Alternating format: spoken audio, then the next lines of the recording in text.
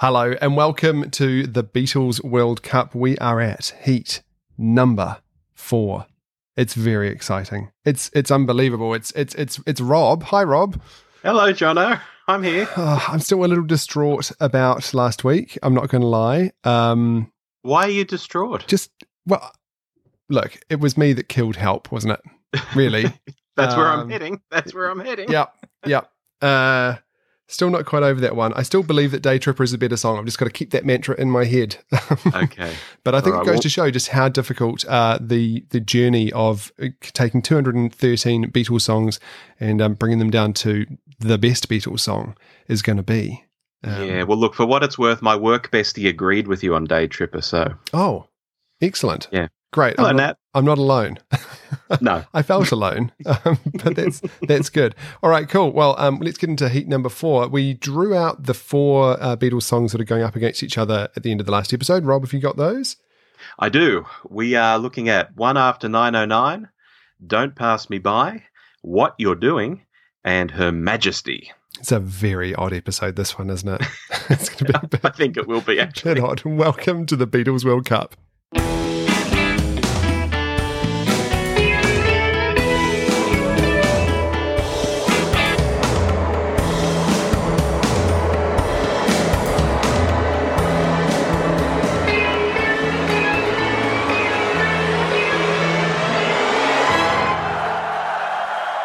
Wow, this is a really odd mix, and this is going to happen sometimes. We're just going to get 4 completely random ones and not a chart topper in sight.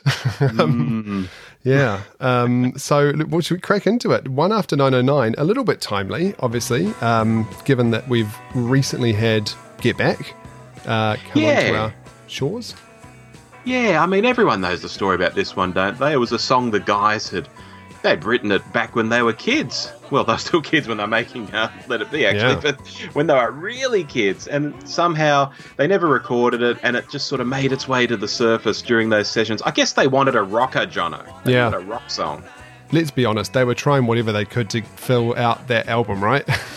Based on the documentary. Did you reckon John just sort of went, I've got an idea, I haven't written anything, but 12 years ago, do you remember that thing we did?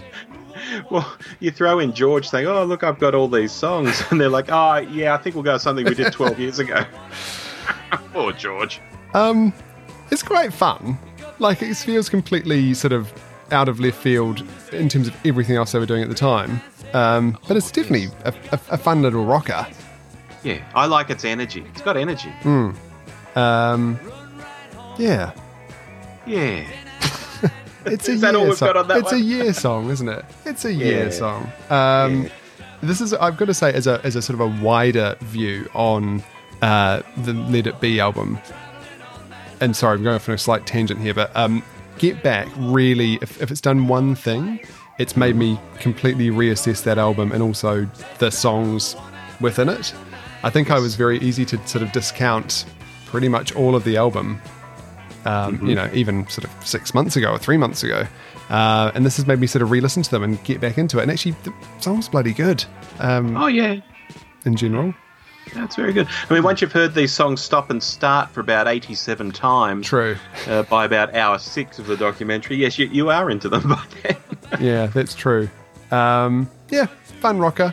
Fun little rocker. No more on that one. Okay. However, on this one, Mr. Ringo Starr, with I think his first, his first actual song, full song that he'd written, that they recorded. Could be. Yeah, that he wrote. Yeah.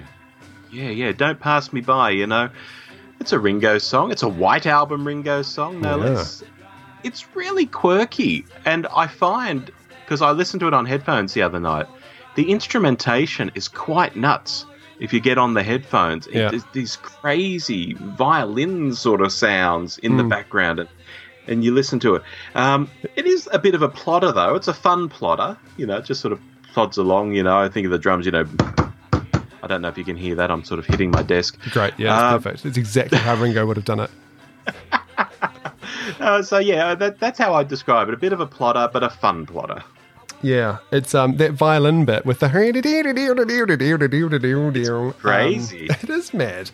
And I think it's only two of them recording this, isn't it? It was only Ringo and Paul that actually were on this. I think Paul was doing the piano mainly, and Ringo was doing everything else. Like he had maracas, and he had, you look at if you go on Wikipedia and look at what Ringo actually played in this song, there's a lot going on. And it kind of does have that feel of, those those kind of guys who are like the one-man orchestra, where they've got like the thing between their knees and the yes, it's kind of feels a bit like that. But that violin, kind of old country and western style, kind of crazy. Go down and have a jig down the barn. That's it. But I mean, look, who can say no to a Ringo song? Sometimes.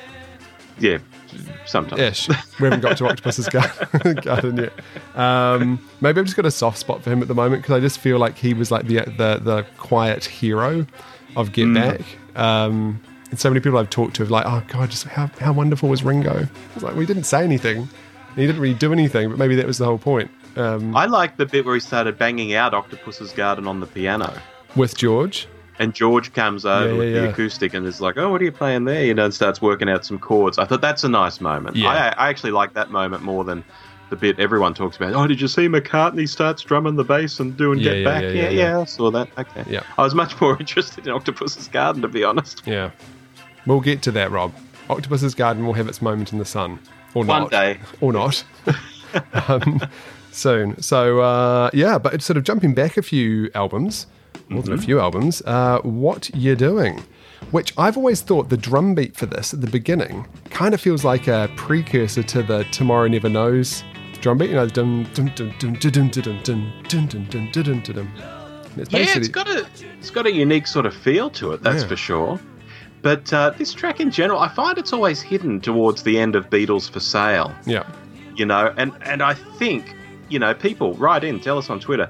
I think this is one of those songs a lot of people probably couldn't put a tune or lyrics to in their head. If you just said, hey, what you're doing, how does that go? I'm not sure they could do it. And then when they hear it, they go, oh, yeah, of course, it's that one. Yeah. I sometimes need a refresher myself on this. To me, it's sort of standard 1964 Beatles. You think of that era, and it's like, well, of course it would sound like this. Yeah. This is exactly what 1964 Beatles is. And it's quite good. But yeah, it gets a bit hidden, I think, towards the end of the album. It's like about the second or third last track or something on the LP, if I recall. Well, the thing that jumps out at me every time I think of this song is like, you! What are you doing? Me! Look! That's it. Yeah, it's kind of... Yeah.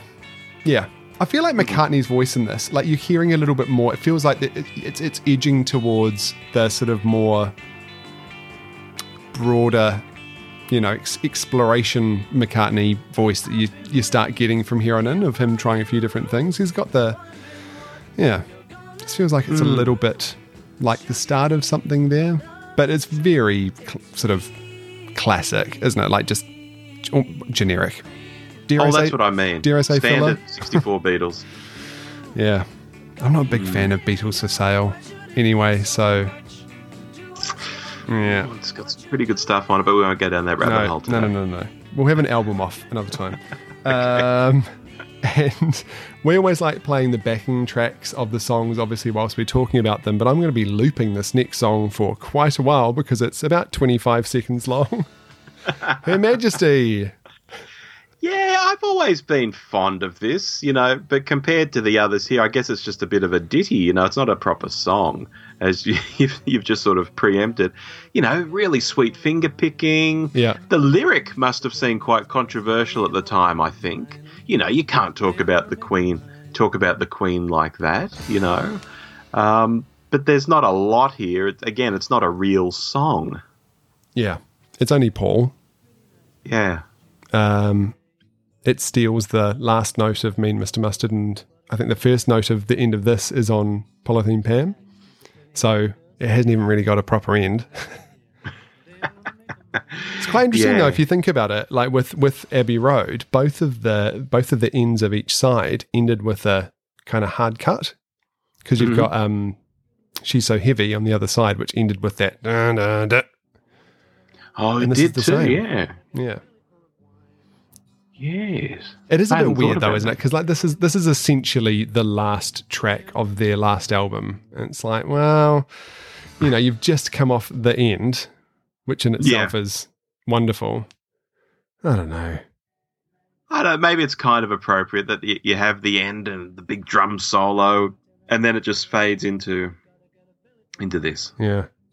Has anybody talked about Her Majesty as long as we have? Probably not. Probably not. I feel like I've literally played the song 5 times in the background now, so like there's only so many more times that we can do it. Yeah, I think I'm going to put it out there and say we discount Her Majesty because it's only Paul. It's less than 30 seconds long. It's not really a song. Yeah, I agree with that. Okay. So that leaves us with One After 909, Don't Pass Me By, and What You Doing. Yeah. We've got to make a choice. I know where I'm going. You really? You're okay. Yeah. Well, if you want to do it, you throw it out there. You want me to whack it on the table? Do it. I think it's got to be One After 909. Oh, and why For is the that, energy. Rob? Really? Yeah, and it's just pipping Don't Pass Me By. It's very, very close. But I think it's got to be One After 909. I'm agreeing with you today. Oh, I I am. thought you were going to disagree. and we No, could've done I'm this agreeing with you. 50-50. Look, I mean, Her Majesty, blah, you know, gone. What you doing? Fun, but like nothing special about it whatsoever, really. Don't Pass Me By. Like it is. I mean, yeah, it's just it's Ringo, isn't it? So you want to give it a little pass, but I think I agree with you. One After 909, it basically bookends their entire career, right? It's one of their first songs they ever wrote, one of the last songs they recorded, and it does have a great energy to it, and it's great hearing the two of them sing. And essentially, it was a co-writing, co-singing Lennon and McCartney song. So I don't think it would probably last much longer in the next round, but hey, I think in this whole scheme of things, I agree with you. One After 909 going through. I was about to say the same, yeah. There we go. Well, congratulations, One After 909. God be with you for the next stage of this, and we bid farewell to Her Majesty. What a shame. Hey, Rob, we need to do next week's episode. Should we draw them out? Oh, yes. I'll get my notepad. Let's do it.